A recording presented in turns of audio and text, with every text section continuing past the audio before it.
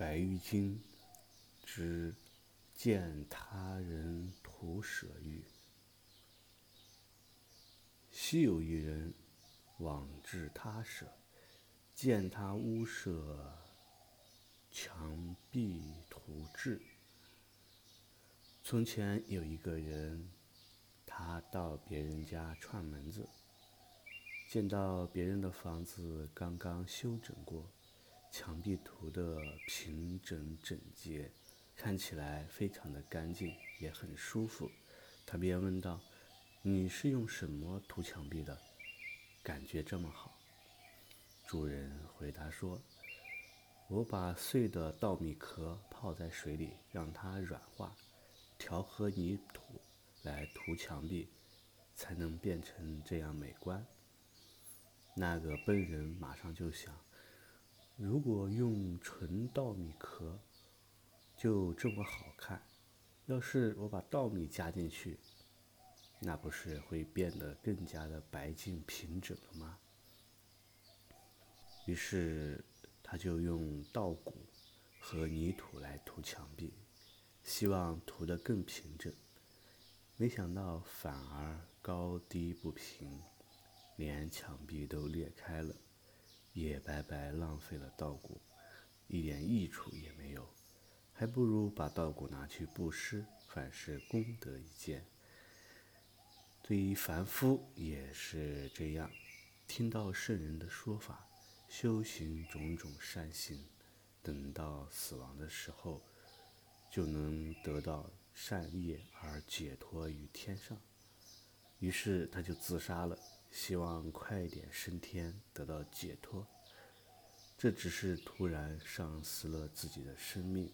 空无所获，就像那个用稻谷涂墙壁的愚人一样。以上是这则寓言的白话。能够得到一个暇满的人生，那是一切去努力世间法乃至于出世间法的根本和基础。不管用什么样的方式，当我们将这个人生这个生命你去主动的放弃的时候，不管动机是什么，乃至于想要为了承办道业，那它最终都是不可能的。所以每一个人都应该要站在珍惜自己生命的基础上，在这个基础上才会有一切的希望。如果连这个基础都失去了，那所有的希望都不会呈现出来。所以在佛教当中，把杀戒列为第一条重戒，包括杀自己的生命，也是或者杀别人的生命，乃至于看到被杀而随喜，都会这样。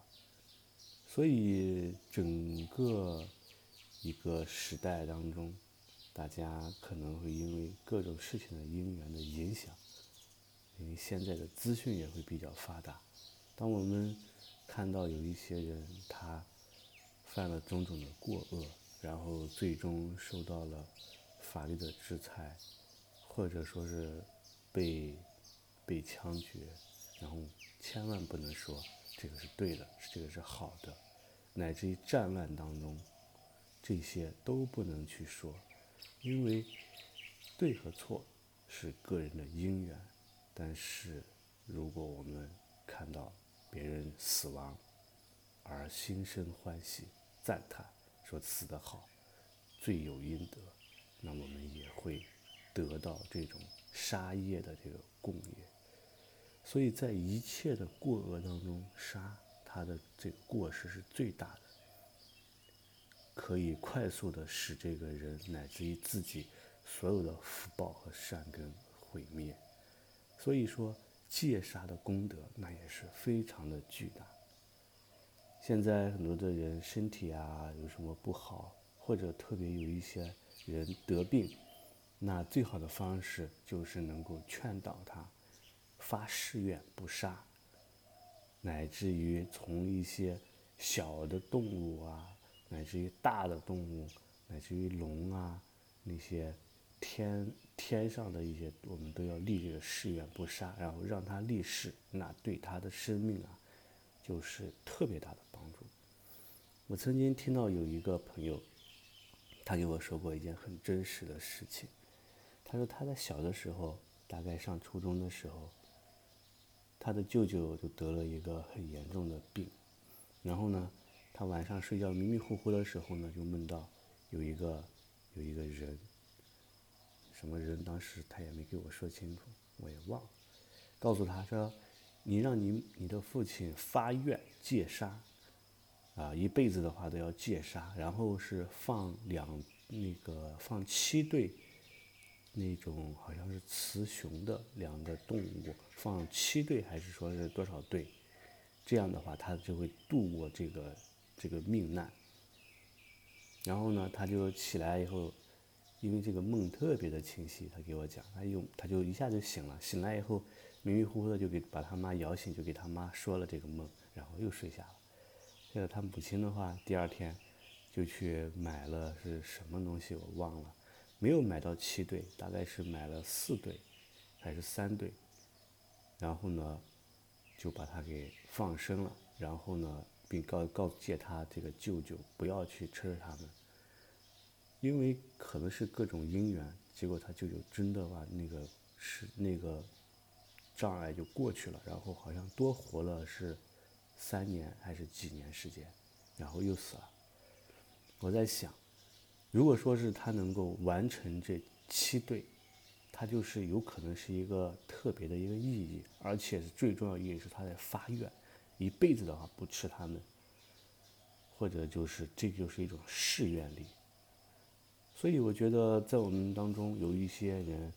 因为年龄也会慢慢的会自己年龄会大会得病，有一些父母会生病，那这个时候啊，就一定要借助这种誓愿力。这一些传统在过去古代的一些，我们讲那些医术上面呀，也会有这种，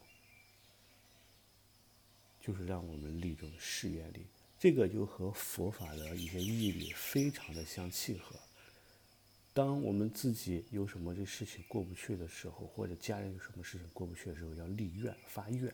而且一定要将这个愿贯彻下去。如果说一旦破了这个愿的话，那我们就没有办法，这个事情就没办法去承办。所以当遇到这些身体不好的时候，或者说是有一些重大的病的时候，这个人如果之前没有信佛也没有学佛，那就要看他的善根。我们要告诉他要戒杀，所有的东西以前都不能去杀，然后要发愿不能吃活的东西，然后尽形寿一辈子。这种强大的誓愿力，就是戒的这种力量，戒律的力量，就可以将他这个命难或者说是命障，然后帮他度过这个过程。所以呢，因为之前我这个朋友他给我说了这个事情，然后呢让我联想到佛法所提倡的这种誓言力，它确实是有非常强的这种力量。据说在经典上说，如果我们从开始发愿不杀生这一点开始，那我们已经断除了以后无始劫当中对一切众生的这种恶的这种因缘，断起他生命的这种恶因缘就会断除。在我们发愿不杀生的当下，我们的善业功德就已经开始增长了。即使你什么都没有去做，那已经开始增长了。所以所有的善法当中，戒法那是为第一，先从这一种大的这种方式去开始去戒。我们讲别解脱戒，当你去戒一条的时候，那你就会从一种恶法当中解脱出来。所以在这个时代，不管是自己或者说是自己的亲人父母，他们面临这种大的疾病的时候，一方面要去努力的治疗，另一方面依靠这种戒律佛法的这种发愿的力量，让他们能够真实内心当中去发这种戒杀的愿，那必定会使他们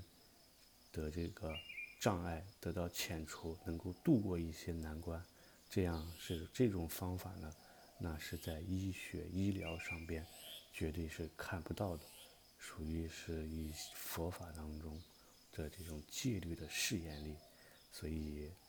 也能够让大家在这种戒律的这种保护下，能够遣除很多不管是身体还是精神上的障碍。